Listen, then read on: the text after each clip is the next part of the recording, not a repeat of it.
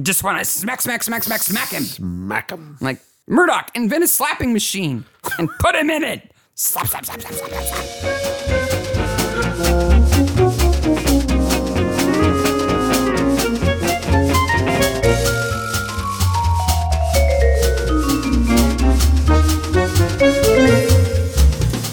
Hey, Maniacs. Hey, Maniacs. Welcome to Mystery Maniacs. Mystery Maniacs is a comedy recap podcast dedicated to mystery TV. Each week, we dig into an episode of the show, including the murders, the mayhem, the loonies, and everything else we love. This week, Murdoch Mysteries, Dinosaur Fever. I got a fever. Dino Fever. Dun, dun. It's got a little disco beat. Yep, season 2, episode 3. I'm going to say, and this is absolutely a spoiler, right off the top. No one gets dino fever in this episode. No. Though a dinosaur does bite somebody. Sorta. I'm Mark. I'm Sarah. You let your kids go to the museum and touch the dinosaurs. No, I can't touch the dinosaurs. Can't touch the dinosaurs. I consulted a real paleontologist with questions about this episode. And if I suggested you couldn't touch dinosaurs, she would freak out. We have real paleontologist references in this episode. Yes. Oh my gosh, the power better not go out. Again. Oh. We have had the worst time. A light just flashed in the room that we're in. I'm like, oh no, power's going to go out. The power of the internet being on both in our house at the same time. This is the second week in a row that we've noted. Yes. Hey, we've got electricity and internet. Yes. Yay. Ooh. All right, you've got some announcements. A couple of things of note in the July and August schedule that went out in the Mystery Maniacs newsletter last week was we are doing a trivia night. It's not really a night, but it's a trivia event. Depends where you are. And it's all Midsummer trivia. So none of this Murdoch stuff. Nope. It's Midsummer, baby. We're back. Going back to our roots. Going back to our roots. And that will be on July 29th at 2 p.m. on YouTube and Facebook. 2 p.m. Eastern. 2 p.m. in the Eastern. U.S. And things are looking good that we will be able to have you all participate. And we'll have prizes. And we will have prizes. It's going to be fun. So the prizes are not only for the winner, which we will certainly have prizes for some winners. But some random draws. But also some participant prizes because not everybody knows everything about Midsummer. No, I don't. I certainly don't. And then after that, we're going to take a 2-week break because, as you well know, we are the busiest human beings on the planet. And those are 2 particular busy weeks for us. They are busy. Second of all, we are on another podcast this week. Yeah, we're on the Clue Done It podcast, where the way their podcast is they watch a little bit of the episode and then they guess who the killer is. And we give them a little couple of hints. Yeah, they watch some more. Then they watch. They've covered all kinds of stuff. Then they watch the episode, which is season 1 finale of Murdoch. And then they have us back on for, there's really 2 episodes we're on. Mm-hmm. And then there's a little inside baseball of how these podcasts work. Yeah. So it's called Clue Done It. And it's CLUEDUNNIT. And we're on that podcast. So and that was really fun to record. So we're doing 6 podcasts. We're on those 2 podcasts. This Sunday, I am recording, which is tomorrow, but yesterday, if you're listening on Monday, I'm recording a music podcast. I got invited to talk about an REM album that's one of my favorite records, and it's called the Album Cockpit Podcast, where we go through all the songs on the record, and I talk ad nauseum about them. So if you love the sound of my voice, or if you like REM, in particular, the album Life's Rich Pageant. And then I'm going to be on a whole bunch of comic book podcasts because my Kickstarter is going to start up later this month, but more on that later. Yes. Okay. We have to talk about the fabulous post on Reddit. Yes. Our Reddit on Our subreddit on Reddit is called Mystery Maniacs, our Mystery Maniacs. The following was posted yesterday. The post is called Die Hard Maniac, and it goes like this. I watched the last episode of Endeavor last night. In a very tense and dramatic scene, Thursday goes to meet his brother in a deserted warehouse. Another character shows up in the meeting too, and I startled my partner by shouting, "Tits in a tree!" I am a hopeless maniac. That's from Irma Cat, who is a fantastic contributor on all the subreddits. We've all done it. Yep. I absolutely know that when I went to see the newest Batman movie and I leaned over to talk to my friend and went, Midsummer. Every time you saw somebody who'd been in a Midsummer. No one else was doing that. CHS Girl 180 says, oh my God, I do this thing all the time. I call it Midsummer Tourette's. I would randomly yell out Midsummer references and my poor hubby just smiles. Our people. That's what I said. My people. Right on. Absolutely fantastic. And the last thing before we dive in is you got an amazing gift yesterday from our friends. Joshua and Kalani. For your birthday. Yeah. That was an illustration of the two of us with the Mystery Maniacs logo. Podcasting, yeah. Done by Melissa Capriglione. Yeah, who illustrates your comics. Who illustrates some of my comics. It's so cool. You posted it to the socials yesterday, didn't you? I posted it to all of the socials on Saturday, really fun. Including... I did the cross-population post. Yeah. So it went out on like 20 different accounts. It's really fun. Yeah. It was such a cool gift. It was such an amazing, cool gift. And I the first thing I said is, wow, my wife is pretty good looking. It's better than I am, I think. It makes me look prettier than I am. I don't think so. You're beautiful. Oh, shucks. Are you ready for Dino Fever? Yes. Now, can originally we get into aired Dino Fever? February 17th, 2009, directed by Paul Fox, written by John Grieg, and boy, do they stuff as much as possible in the first 2 minutes of this episode. It should be called like Imposter Fever or Faker Fever. Or Gender Wars. By the way, we spoil it. Yes. If you've not seen it, stop listening, go watch it. We're going to spoil it. We're going to tell you who the killer is and all that good stuff. On the very first shot, I had to stop. The very first How? shot, I had to stop. They're at the Dino Ball. And did research. No, where are they? What is that building? I don't know. It is the Hockey Hall of Fame. Are you serious? I am 100% serious. And boy, can you see I didn't know it was so nice. The Photoshoppery that they do to make it look like the on the outside. On the outside. Okay. Yes. Now, they're not at the Hockey Hall of Fame on the inside. Mm-hmm. I think they're meant to be at something like a museum. The Royal Ontario Museum, or the ROM, as it's called. So did they have to like Photoshop out a Gretzky statue outside or something? They did have to Photoshop out posters that would have been on the building. I will take a comparison picture and show both of those in the show notes and put it in the reel for next week. That's fun. Because it is clearly the Hockey Hall of Fame. Okay. So I get past the first shot, and then we have fancy sandwiches and eye-rolling waiters. Yes. And poor Rudolph Sutton, who's the haggard professor who's so jealous. Yes. He's like, I want a sandwich. No. Can I have a sandwich? They don't look very good. No sandwiches. So the eye-rolling waiter is the waiter from later on. Yes. I double-checked. Yes. $8 for dance lessons? That's like a significant portion. I don't think Murdoch is saying for each dance lesson. I don't know. I think it's like a gym membership. You know, you got to pay for a whole month or something. And I think it's interesting that Julia has a dress with no sleeves here. Yeah, and she is the only one with the dress with no sleeves. I don't think that makes her risque. Though her purse is fugly. Yeah, it is. Her bag looks like when I was a kid, my mom used to hang our clothes out on a line to dry. And she had this bag that she hung on the line that kept the clothespins in it.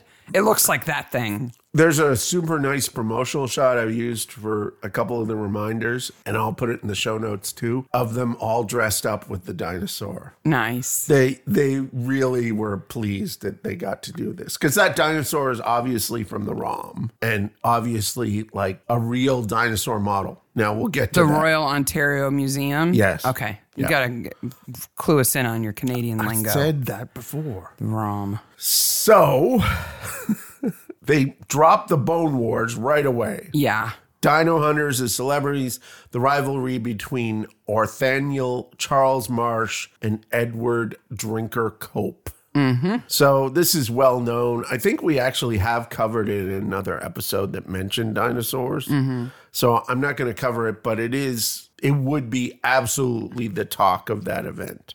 They were rival dinosaur hunters who basically went to any lengths to one up the other one. There's a lot of exaggeration about it, like they dynamited each other's sites and stuff. And they didn't really go to that length. They had different procedures back then. They often did use dynamite, but not to sabotage one another. Though between them, they did discover 136 new species of dinosaurs.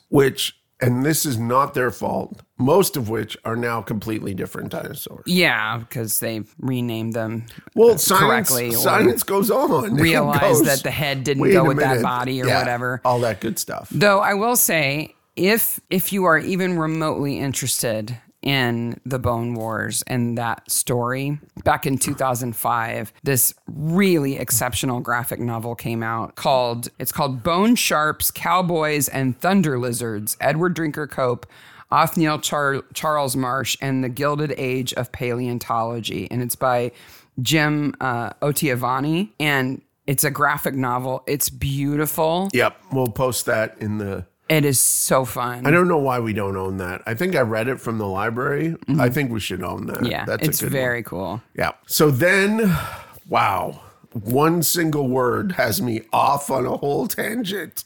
I easily spent 20 minutes on the first 2 minutes of this episode. You're broken sometimes. You know that? So broken sometimes. Premiere is the word. Yeah, because, so we have Barclay Blake, who is the fancy-dancy paleontologist. Oh, boy, is he fancy. And we have Rudolph Sutton, who is the professor in the tweedy suit, clearly poor and hungry and wanting to eat sandwiches. I'm sorry to say, accurately portrays academics that we know. Yeah, but you know what? He's got a point, too. Oh, he has a point to everything. Yeah. But he is... But Barclay's trying to show up everybody. He's like...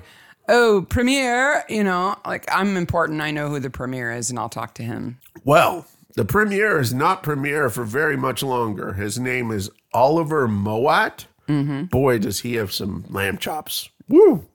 He's got little Harry Potter glasses and big old chops.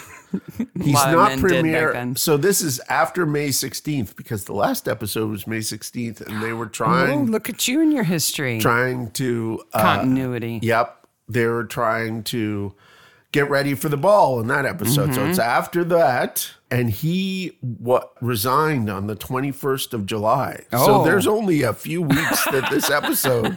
Stuff's going down already, probably, yes. Right? Why did he have to resign? Well, he didn't have to resign. He chose to resign because he left to become a federal member. He left to go into federal politics because the Liberal Party was in charge of Ontario and the country at this time. So Premier is like a governor. Premier is like a governor. So he was in charge of Ontario. Yep. And then there's Prime Minister. Yes. Who is in charge of all of Canada, right? Yes. It's the president. Okay. So then I'm reading his Wikipedia page and I come across a Murdoch Mysteries reference because he appears in a later episode. Now, the Premier does? No. Yeah, Mowat appears in a later episode. Now, I can't tell you why or how he appears in a later episode because it's a bit of a spoiler, but he's played by David Onley in the future episode. Mm-hmm. And I'm like, David Onley? Like, this is the rabbit hole I went down. David Onley, at this time, was the head news reporter at City TV. Oh. So he's like the Walter Cronkite of City TV at this point. And then he goes on to play the Premier in Murdoch. And then becomes Lieutenant Governor of Ontario. Oh, in real life? In real life. So then they ask him to come and play a So politician. then on the they show. come and ask him to play a politician in the show. Just like in a season 16 episode, there's the real Canadian astronaut does a little cameo. Yes. Yeah. And certain members of rock bands and all sorts of other things that show up. So, yeah, we're not 2 minutes in and I got a half page of notes already. And then we get to Radigan's rays. Pew, pew, pew, pew. Because out of nowhere, Murdoch and Julia start talking about x-rays. Because they'll be important later. They're nerds. Yeah. So they can't just dance and appreciate the event. They've got to nerd out while they're dancing. My weirdest Radigan fact is that a minor planet, 6401 Radigan, is named after him. I'll talk more about x-rays when we actually get to x-rays. When we get to the actual x-rays. When we finally get past the first 2 minutes of the episode, if you'll let us. Okay, so he talks about a theropod, and that's actually been discovered by Marsh. I didn't know if you knew that. And then the blasphemers part happened, and I didn't do a lot of research into this, but there were dinosaur events upset by religious zealots. Oh, yeah. Absolutely. Yeah. So before all that, though, speaking of the premiere, there's a really funny scene where the premier gets his photo taken. Yes. While the waiter, who later has a hammer, is offering him a sandwich. Yes. And the face that he makes, the premier goes like, oh. I got a screenshot of that. Excellent. I think I should resign in 3 weeks. Yeah. It's kind of anticlimactic, though, that he didn't resign because of some kind of turmoil. He just resigned for a different job. No, and that's then not nearly as fun. He won 8 elections, but he was also appointed. I learned a lot about Mowat. He was also appointed because the guy before him left to become the leader of the party in Ottawa too. Well, isn't that just a pattern? Yeah, it's just but he won 8 elections. He was premier for quite a long time and did all sorts of interesting things, including created municipal levels of government, extended suffrage beyond property owners, and introduced secret ballot in provincial voting. I'm sorry, people. I know it's my fault. I mentioned the premiere again because of the funny sandwich scene, and I opened the door to more of the first 2 minute rumination. Okay. So we get this nice little flashback of Berkeley finding the bone. Yes. Can you even call this finding it? No! He practically trips over it. It's sticking out, right? So this is a bone that Rudolph Sutton, the other paleontologist, has manufactured as a trap to Berkeley. And he doesn't even try really to hide it. He's like, Berkeley, you are so dumb that if I don't have this giant 5-foot bone sticking out of the dirt, you probably won't notice it. Which it never would have. Like a real paleontologist would have known the strata was all wrong. Yeah, but that's the whole point. Yeah. Berkeley's not a paleontologist, right? He's a geologist. Yes. But even he should know better. But come on, it's a giant bone. Who's going to resist that? Yeah. And he can't tell concrete from fossil? Yeah, I'm a little worried about that. He's not a very good geologist if he can't tell concrete from fossil. And Rudolph Sutton must have some really good arts and crafts skills because he makes it. That would have been an interesting Rudolph Sutton arts and craft night in his tent because he probably did it in his tent. And then carried it 2 miles to bury it. On his little YouTube channel. He's like doing arts and crafts. He's got a camera and everything. Now, make sure you put an iron rod in the center because it won't be, and sturdy enough. Before I bury this and try to fake out a faker, remember, follow, like and subscribe. Yeah, ding that bell. It's just sticking out, and it's from a pterosaurus. Yes. So theropods, pterosaurus, it's not a T-Rex, right? But they're related to. It's an Albertosaurus. Yeah, and they're all trying to figure all this stuff out as quickly as possible. Mm-hmm. So mistakes were made. Yeah. And Albertosaurus is a smaller member of the same family that T-Rexes are. Yes. And that's what, when we see the body in the mouth of the fossil in a second, that's an Albertosaurus. That's clearly an Albertosaurus. Yeah. So there's a body in the mouth. Yes. Because Murdoch knocks over he tackles the waiter who then gets away. Yeah. And then the curtain falls. And there's a giant reveals sculpture. A body. Yeah. Now, in most cases, when you see a full dinosaur skeleton like that, none of those bones are real. No, they're they're all all plaster plaster. or fiberglass casts Yeah. of the bones because they just don't do that. They don't put real fossils out like that. That is there's two moments as a child who likes dinosaurs that really burst your bubble. The first moment is when you realize that you know that they're not around anymore. Mm-hmm. But when you realize that if they were around right now, we would not be the highest on the food chain. Right. So there's that moment. And then the second moment is that every dinosaur bone that you've ever seen is most likely plaster or fiberglass. Yeah. I think the third disillusionment for me was when I found out that when you see a full skeleton and like that, not only is that not really the fossilized bones you're looking at, but in reality, they may have only found a 10th of those bones and they're guessing what the rest of them look like. Yeah, they're guessing. Those are highly educated, extremely well-developed and researched guesses. Yes. So as soon as I saw DeWitt's body in the mouth of the dinosaur, I'm thinking, is that sturdy enough to hold that body up? I agree, totally. And my question for you is, do you think that's an actual person in there or a mannequin? It looks like a real person. The way his torso bends looks realistic to me. It looks very realistic. I don't know. That's one of those things I would ask. So I immediately, because I wondered, like, how are these things wired up? Because I've seen dinosaur skeletons like that are actually suspended. Yeah. Right? So they're each on a pair of wires that are hanging at the right height, which is amazing. But I've also seen them on like a welded frame that the bone recreations are attached to. Yeah. And I just wondered, like, is it sturdy enough to put a whole body in that jaw? Wouldn't the jaw just like break or fall off? Yeah. So what do? I get on my little phone and I start texting my friend Anne, who's a paleontologist. And I'm like, girlfriend, here's a picture of this Murdoch scene. I know it's 9:00 in the morning on a Saturday, and this is a weird question, but could it support it? And I get back like 500 words. Excellent. And the bottom line is probably yes.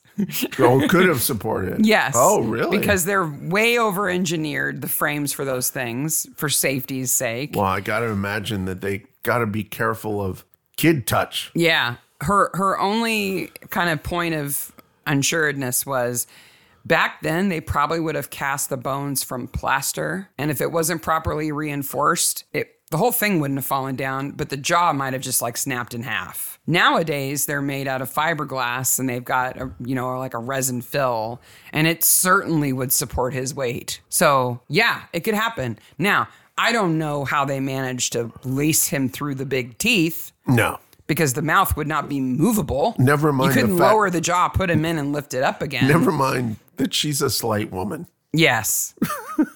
But she hulks out to get him in that jaw. Marianne McConnell. She's so pissed off. That she can carry her former boyfriend's body. Like, would she not be so incredible? Like, wouldn't you be sad? You would be so sad. And she's too ambitious to be sad, Mark. Come on. She's so sad. Her former boyfriend is now just a tool for her to get ahead. Because she's a bad person. Yes. In the background, did you notice there's a bunch of large diagrams, but there's also a giant photo. And I didn't think that was possible then. How do you take a photo of a dinosaur? No, not of a dinosaur. Oh. Of bones. Yeah.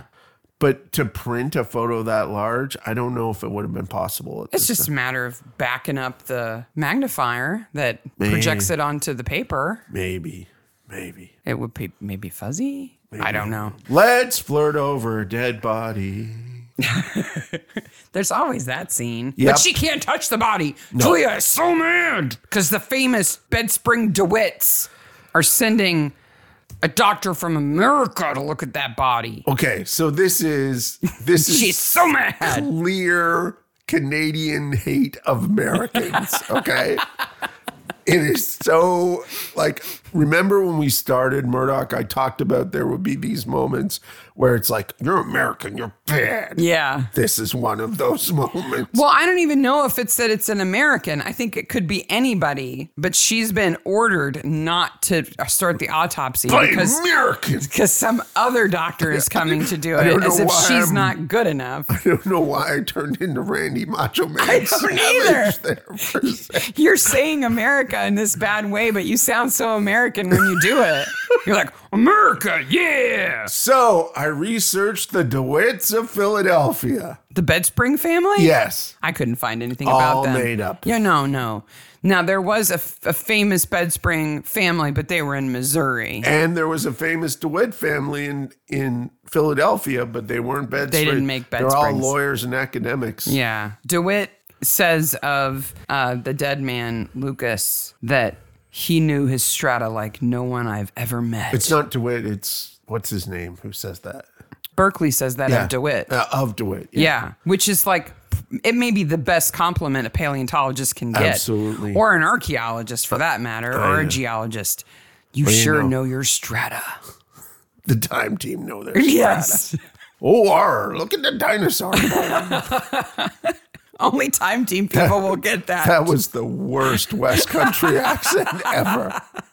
You were a pirate. Yep. I love when Murdoch goes to question McConnell. She is taking a claw out of its plaster cast. Yes. And he's trying to question her, and he can't take his eyes off of it. Yep. Like any other detective in any other show might be like ogling her. Yeah. Or like her cleavage or something. But No. Murdoch is like, look at that claw. And he knows exactly what it is. He's like so enamored with it. That's and, an ungula. And that's a really good model too. It's an Albertosaurus ungula. I think that's a super good model they made right there. Yeah. Because that's exactly how you would pack something like that. Yes. Is in plaster with burlap to reinforce it. Now we go to Sutton's place, which really should be called Sat Town. He's Mr. Messy Office up in the garret of some building where they've sent him, you know, as his disgruntled professordom. He has to live up there. He does have some neat windows, but they're all dirty so that we can't see that it's not actually a place, right? I think they actually reused this room in another episode. Oh, yeah, I'm sure. Yeah. He calls Berkeley a gaseous, bloated mental midget. Yes. He's very mad. I don't have dozens of students. I've heard academics, maybe even in this house, say that. He says, I adore the way people confuse scientific rigor with nice teeth. Again, I've heard an academic say, maybe in this house. He's so grumpy. And poor Brackenreed gave Murdoch the tickets because he and Margaret are not getting along right now. Yes. So he can't go to the ball. But he shows up all the But he time. has to come anyway. Yeah. He's like, I'm going to go talk to the chief constable for a second. Yeah. He's got to mix and mingle or whatever. Yep. And Crabtree says, there are still dinosaurs in the Amazon. Brackenreed says, no, they're in Loch Ness. The Loch Ness dinosaur. And the dance that Murdoch and Julia do around not really doing an autopsy, but collecting as much evidence as they can from the body. Okay, how long has DeWitt been dead? Yes. But I like that. He came from Alberta to Toronto. Yep. On a train. But he was mummified on the train. No. He was a liquefying corpse encased in plaster. I'm sorry. So how long would that train have taken from Alberta to Toronto? At that point, 3 or 4 days. Okay, so he's dead 3 or 4 days. Yep. Then I assume he's in Toronto for a few days Yep. before the exhibit is He's set up. at the very least 2 weeks dead. Yeah. And now they're going to wait even longer for a pathologist to come from Philadelphia. They're going to poke into his head. He's going to be soup. He's sick. He's not. He's dead, honey. He's not sick. No, but he smells gross. Yeah. He's going to be really bad. And when Julia talks about how, like, I've learned so much about mummification, like he was wrapped in the plaster and the burlap and it pressed this necklace into his skin and his clothes were like formed to his flesh. And she's like so excited. Yep. And Murdoch is like turning green. Yeah. Like, I'm glad you're so excited, Yep. but ew. But I really think in reality, he would be in much worse shape. Yeah. But we're not going to open him. We're just going to stick these forceps into his head. Yeah. But that's not an incision, so No. it's okay. And also here, this is another example of Julia killing it as a comedian. And Murdoch, She makes so many great jokes that other people don't appreciate. Murdoch and Bracken Reed are just like, whatever, jokey lady. What does she say? I forget. It was so good that you forgot. It was a good joke. The whole idea that she's collecting evidence from the body already, even though this other pathologist is coming. Like, first of all, she's screwing everything up for the other pathologist if they're the one who are actually going to decide. Well, they did a good job of explaining later on that he observes her doing it. Yeah. So that it So works. there's a chain of evidence. It works that way. But when the other pathologist does show up, he just screws off to Niagara Falls and leaves her to do the job anyway. Exactly. So there's a couple of things here that make it clearly obvious that it's somebody involved with the dig, and we're left with not enough suspects in this episode. Right. So they find burlap and plaster on the body. Yes. Which- we find out Lucas had a sweetheart. You know, based on his job and the fact that he was overseeing packing up the camp and everything, I'm really not surprised that he would have burlap and plaster on him anyway. No, but, I don't. But it's evidence. Did you notice that one guy at a camp had a rock and a stick, and he was pushing the stick on the rock? Yes. Like, what are you doing, What man? technique is that? I don't know. What is that doing? I recreate caveman tools. Okay, that's kind of the wrong time period. Yep. So they think he was killed in Toronto. Then they figure out, no, he was killed in Alberta and sent to Toronto with all the other plaster encased fossils. Well, at this point, they still think he's shot. Yeah, and they think he was shot. So they've narrowed it down to like Sutton and Berkeley. And then they realize, no, he was killed in Alberta. And he wasn't shot. So when he was killed is completely off now. Yeah. And he wasn't shot because there's concrete in his wound. Yes. And there's no bullet. And how do they know there's no bullet? Oh, they take an x-ray. Poor Bracken Reed's testicles. I'm glad he's already had his boys because he's infertile now. Because, wow, he zapped those. He holds it right in front of his crotch. Not Yep. once, but twice. Are you sure this is safe? No! Yeah. Julia says she borrows the x-ray from the hospital. Yeah, she stole it. The gun is in position. I love what he said. He's like, the gun? And then she just flips a switch. Doesn't even give him a chance to move. And then he's just like, oh, there's the man's skull. There it is. I find it so interesting that, so the time when this episode is set, Which would be after May 16th, 1896. x-rays. And before the 21st of July. Okay. God. When this is set, x-rays have only been discovered like 18 months before. Yeah, it was very, very quick before this. And it is a technology that spreads so rapidly. Super fast. Like we see this happen now. Yeah. But back then, things just didn't, especially scientific things, just did not go into the public consciousness that fast. This still, when you really look at an x-ray today, you're like, that's kind of magic. That's amazing. Like then you see a CT scan and you're like, whoa. Whoa. It's like you sliced me up and took pictures. And all I did was have an anxiety attack in a little tube. Yeah.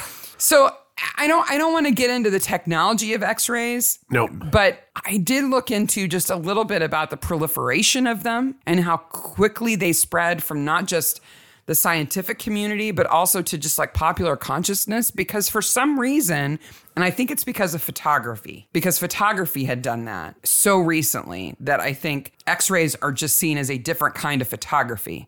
So they get into the hands of regular people real fast. Yes. Though they should not have. They should not have.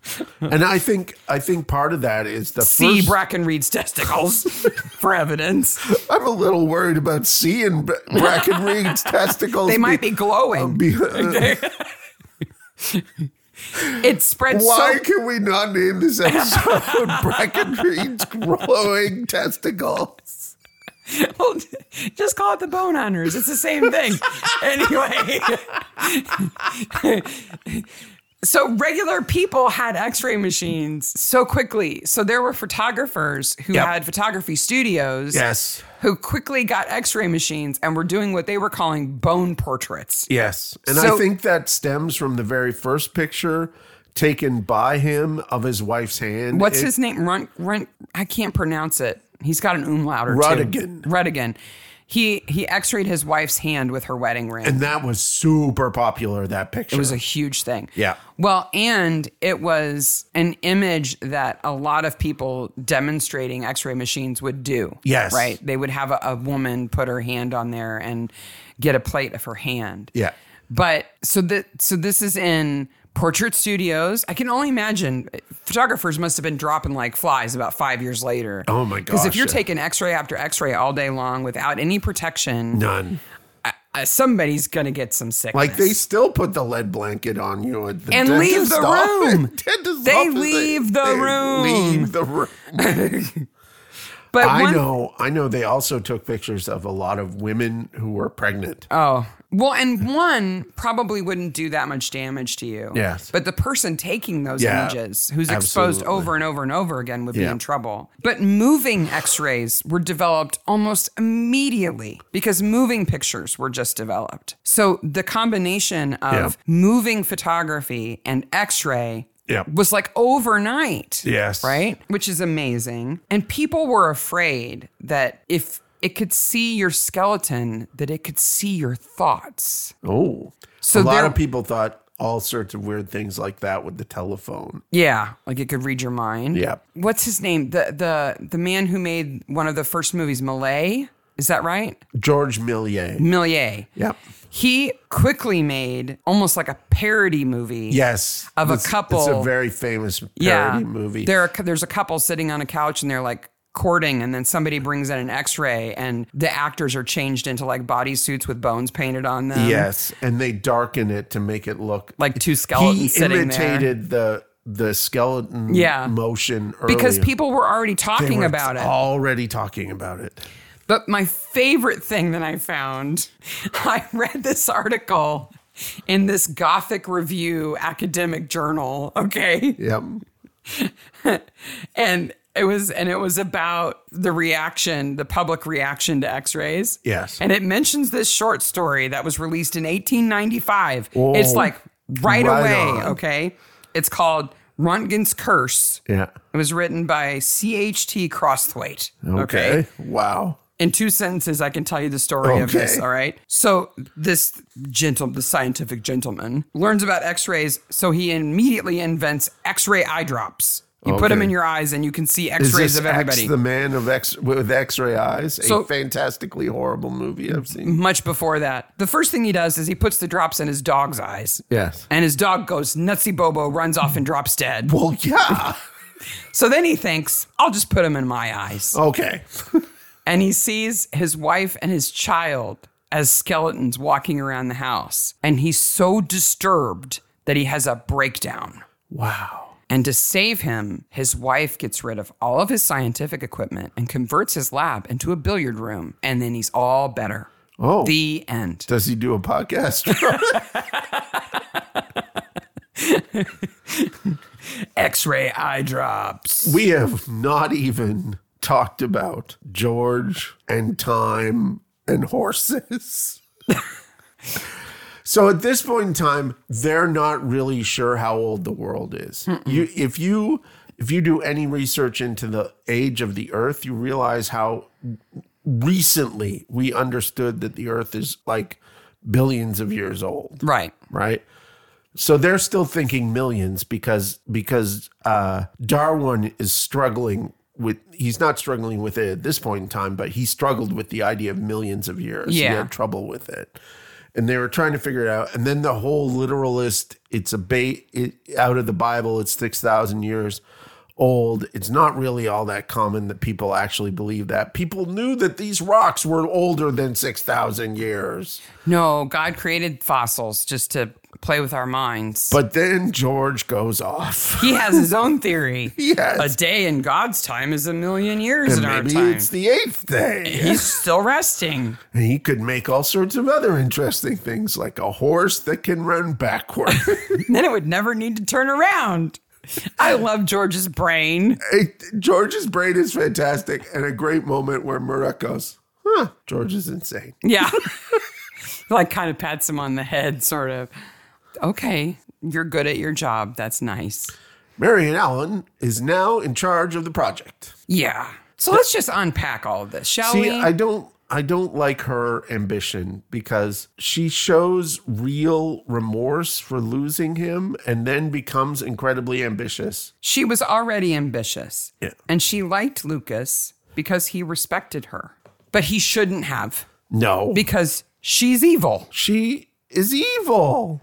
So she sees... So, okay, Sutton starts it, right? She sees him kill him. Let's unpack it. Yep. Sutton starts it by arts and craftsing the big bone. Yes. And quasi-burying it as a trap. Berkeley finds it, makes a big deal out of it. DeWitt says it's fake. Berkeley can't have that, so he hits DeWitt on the head with a pick. It's bonk. Which is her pick. And she sees it happen. Yes. So then she blackmails him. Yeah. Right? So Berkeley encases DeWitt like a fossil, puts his body with all the other fossils on the train. And in a very body-like fossil thing, did you notice? Yeah, it was like a mummy. Like, yeah. Oh, no, it's a very special bone. Packs it up and just trusts that he will get to it first. Yes. Why? I don't know why he thinks that. Okay. Meanwhile, she knows that he's done it. And so they've made a deal that like he's... DeWitt is written on the side. Yeah. This is not a man's body. I know it's oozing. And it has feet. Yes. It would take so much plaster, by Yeah. the way. As somebody who's made plaster molds, it takes a lot of plaster. It takes a lot of plaster. Anyway, so she says, look, I won't tell that you killed my boyfriend, the person who loved me and respected me. I see his death as an opportunity to get ahead. You have to put me in charge of the project when we get to Toronto. And he says, okay, just don't tell anybody that I killed him. So they get there. Well, Berkeley doesn't do it like the moment he steps off the train. So she gets upset. So she unpacks her boyfriend's body. Accessory after the fact. Which is probably already oozy. Yes. Vivisection. And puts his body in the mouth of a dinosaur. Nobody sees it because there's a curtain. No. Because nobody walks behind that curtain. There's a curtain. When she unpacks his liquefying body, she takes his necklace off. Yes. And puts it on. Ew. Ooh. As a reminder to Berkeley, you promised. Yes. And I'm going to tell. Yep. And then puts his body up for show. And then he's like, yep, she's in charge of the project now. I got to go. Later. He's still putting a lot of trust in her. Still putting a lot of trust in her. For my money, what would have happened is there would have been 2 bodies packed in plaster. Yeah. Because he would have been like, oh, is this your hammer? Gonk. Yeah. He would not have taken the chance. Oh, when he's talking about her in Murdoch's office, about how she doesn't have the instinct, but she's very good at organization and file keeping or whatever. I just want to smack him. Smack him. Like, Murdoch, invent a slapping machine and put him in it. Slap, slap, slap, slap, slap, slap, slap. If only Julia had been there when he said that, she would have lost her mind. Well, there's a point where she's talking to Murdoch before this, where she's like, you wouldn't understand because you don't understand how professional women have to deal with men. And I'm like, that is primary in Murdoch's mind. His girlfriend has to deal with this all the time. Well, and I think that's why he says, actually, I think I do. And I'm glad he does say that because she is like, makes that assumption, and clearly Murdoch is the worst person to make that assumption about. Though I don't know. I mean, even today in academia as an industry, I think there's still some remnants of women having those challenges. Oh, more so than in other areas of There's business, a fantastic book called Professor Mommy, which is about female academics, which even I I consider myself an enlightened, knowledgeable person of academia. Oh, yeah. There were so many things I had never thought about when it came to women in academia that my eyes were opened by that book. But she's a bad person, McConnell is. How the long fact that has she it- manhandled her boyfriend's dead body to make a point so she could get a promotion is like, Yes. Why didn't she you is just a bad person? just turn him in? Yes. Because if you just tell on him, I would you'll turn him in. probably Yep. not be charged because Yes. you're providing evidence. Yep. But no. Absolutely. She wants to be in charge of the project Sarah, more than how long has it been since we fried Breckenridge balls? a few minutes. Well, Time we for need dose to do number it in- 2. dose number dos. Here's a bone with a metal rod. I love Sutton, who's like, oh yeah, I did that. Yeah. He's like, I made that. I did a good job, I didn't I? did. Did Yeah. you watch my channel? It Yeah. was really cool. Like and subscribe. Professor Sutton's Crafty Channel. He's got to make money somehow. He's obviously not Somehow. getting paid. No, he doesn't have a whole bunch of grad students. No. I hate to come back to that, but that is definitely a thing that academics Oh my say. gosh. The writers understood. Yes. And then we have the Murdoch daydream scene to wrap it all up. So it's all wrapped up. He Because he's confesses- always wanted to go Yeah. to the Badlands and look for fossils himself. And so we have this weird moment where at first we're like, okay, Murdoch's daydreaming here. And then Murdoch's in his daydream. And he has a little boy. He has a little boy. We have to wait for your mother. Mother. And we're like, so, Who is she? Who is she? We don't get to see her. is she? Oh, you crafty Murdoch people. You crafty Murdoch people. What I find weird is it feels like the last 10 minutes of the episode. Really? It felt really long to me. It didn't feel that way to me. It felt nice. And I actually think they are in, like, I don't think that's Toronto when they do the Badlands scenes. I don't know and how it this could be. scene. It's not green screen. Yeah, it's not green screen. And that, I don't think that's anywhere near Toronto. Like Toronto, when you have stuff like that in Ontario, it's got rock in it because it's And Canadian a lot Shield. more trees. It's Canadian Shield Yeah. and a lot more trees. They would have had to find just the right angle to make it look that way. So do you think they had Helena Joy play the wife? It depends. If they really did take a few actors all the way out to the Badlands to shoot those scenes, Yeah. no. No. They would have repurposed a woman they had on set already. Yeah. But McConnell's too short. It's not her. It's not her. But it could have been anybody who would fit and be kind of Julia-like from the back. Future Murdoch has that fancy mustache. With the gray in it. Yep. Yeah. But we know that all of this is lies. Because we've watched multiple seasons. Yes. So I have a question about this, and this gets into spoiler territory, so we'll have to be careful. Do you think they had a plan for Murdoch and Julia this early? Yes. To the point where it is now in season 16? I don't know. Okay. I think they wanted them to be together right off the bat, but they knew they were going to throw some complications at them. Yes, and they certainly do. Yeah. Like, how many people does Julia have to kill to get through to that? Like, literally. Yeah, we'll spoil the episode that we're covering, but we'll try not to ruin anything in the future. Except for Enid. More on Enid later. Did you know Enid's season 2? Yeah. Like, I was stunned. I forgot that she was season 2. So we can't really do best corpse because there's only the one. And he does a good job on the slab. if that's a human being in that dinosaur model mouth, Yeah. that is some fantastic body acting. Yeah. And if it's not, it's a really good dummy. Yeah. Because the way its legs kind of hang is the way your legs would hang. It's good for both. Yeah. It's definitely good. After the credits, After the credits, well, everybody goes to jail except for Sutton. Berkeley and McConnell are certainly going to jail. I'm glad that they're so serious about her being punished too. Yes. Because she really, I mean, Berkeley's bad, but he does it in the heat of the moment. Yeah. She's She's gross. conniving. And Murdoch is right there saying that she's accessory. Now, the waiter is actually just a street kid who Sutton has paid Yes. to attack the bone with a hammer. Yes. I don't think Sutton gets in trouble for that. I don't either. And I don't think the kid ever gets caught. I He's love gone in the how wind. theatrical Sutton actually turns out to be. I know. He's quite pleased with himself. He is. Yeah, I made that. Yeah. And I hired that kid to hit it with a hammer too, because he wanted to expose it. That kid would have had to hit it really hard. And I had to do it all myself because I have no grad students. Yes. Are you ready for a horrible movie? Oh boy, am I ready for a horrible movie. Mark and I were eating lunch before we started recording, and I was like, I'm like a little kid. I may have found the worst movie to have ever been made. Wow. This is so exciting. Wow. I was pretty excited about the Hockey Hall of Fame thing. I'm glad that you were, and I'm glad that you caught that. But this bad movie is so bad. I almost can't contain it. I am predicting that I've heard of this movie, but I have not seen this movie. That's what I'm predicting right now. Okay. Is this why I have your notes open? Yes. Okay. When I tell you, there's something I want you to look at. Okay. This movie is from 1983. Okay.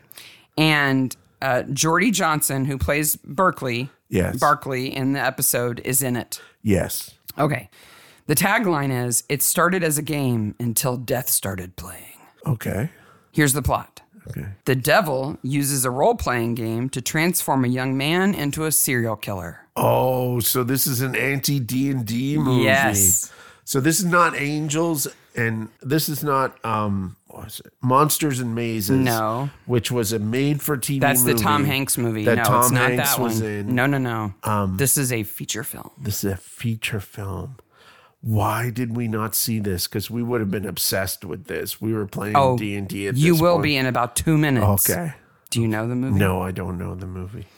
Okay, before I tell you the name, I have to read you the best movie review I have ever seen. Okay. This is from IMDb. Okay. It was written by a user named Perny. Bernie? Perny. Perny. The title is The Crown Jewel of My Collection. Oh, you horrible little cow patty of a film. Your actors are stiff and couldn't read the dialogue for an Ovaltine commercial with a sense of conviction. Your plot is incomprehensible and filled to the brim with pompous symbolism no one but its filmmakers could explain. And in the end, you just plain stink. But gosh darn it if I don't feel proud to have you in my collection of films. You are without a doubt the crown jewel in my cornucopia of crap. I threaten my friends with you and they cringe in fear. What power. And honestly, even though you still provide tons of laughs and potential riffing, one aspect of you keeps me coming back for more. Your theme song. Oh, how brilliant is your theme song. I burned it onto a CD for crying out loud. Does that not express my loyalty to you? I have no idea who was crazy enough to write the lyrics and put it to one of the worst tunes to come out of the 80s. But if I ever meet them, I will be sure to shake their hand or tentacle and say, thank you, thank you. What a review. Another one said, this movie makes me want to puke whenever I see it. And for some reason, I see it often. This film is called Skullduggery. Skullduggery. And now I would like you to scroll down to the very bottom of my notes and click the blue link that says theme song with 10 exclamation points. And we will have to include a bit of this audio. Yes. Before you play it, notice the username who posted this video to YouTube. Goth Reaper Tits. Yes. We will include a link to Goth Reaper Tits' most watched video, I'm assuming. Okay, play the song.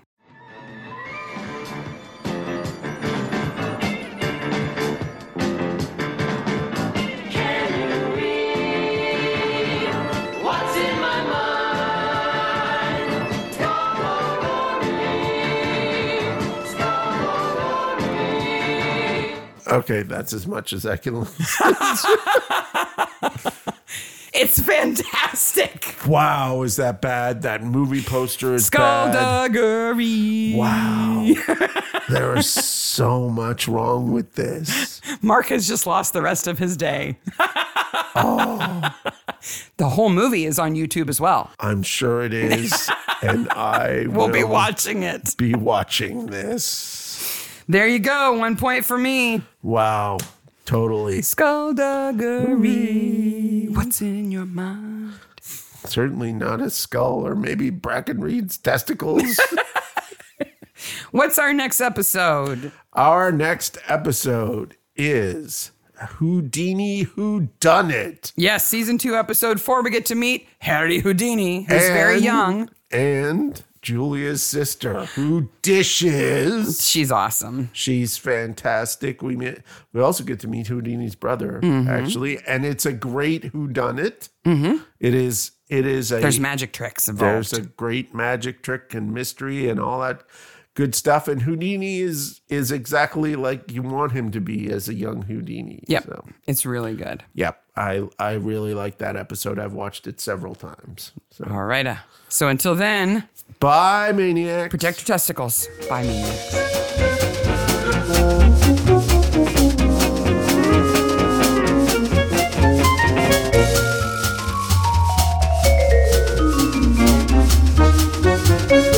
Okay, you way messed it up. You just got to start again. I Put some... Sorry.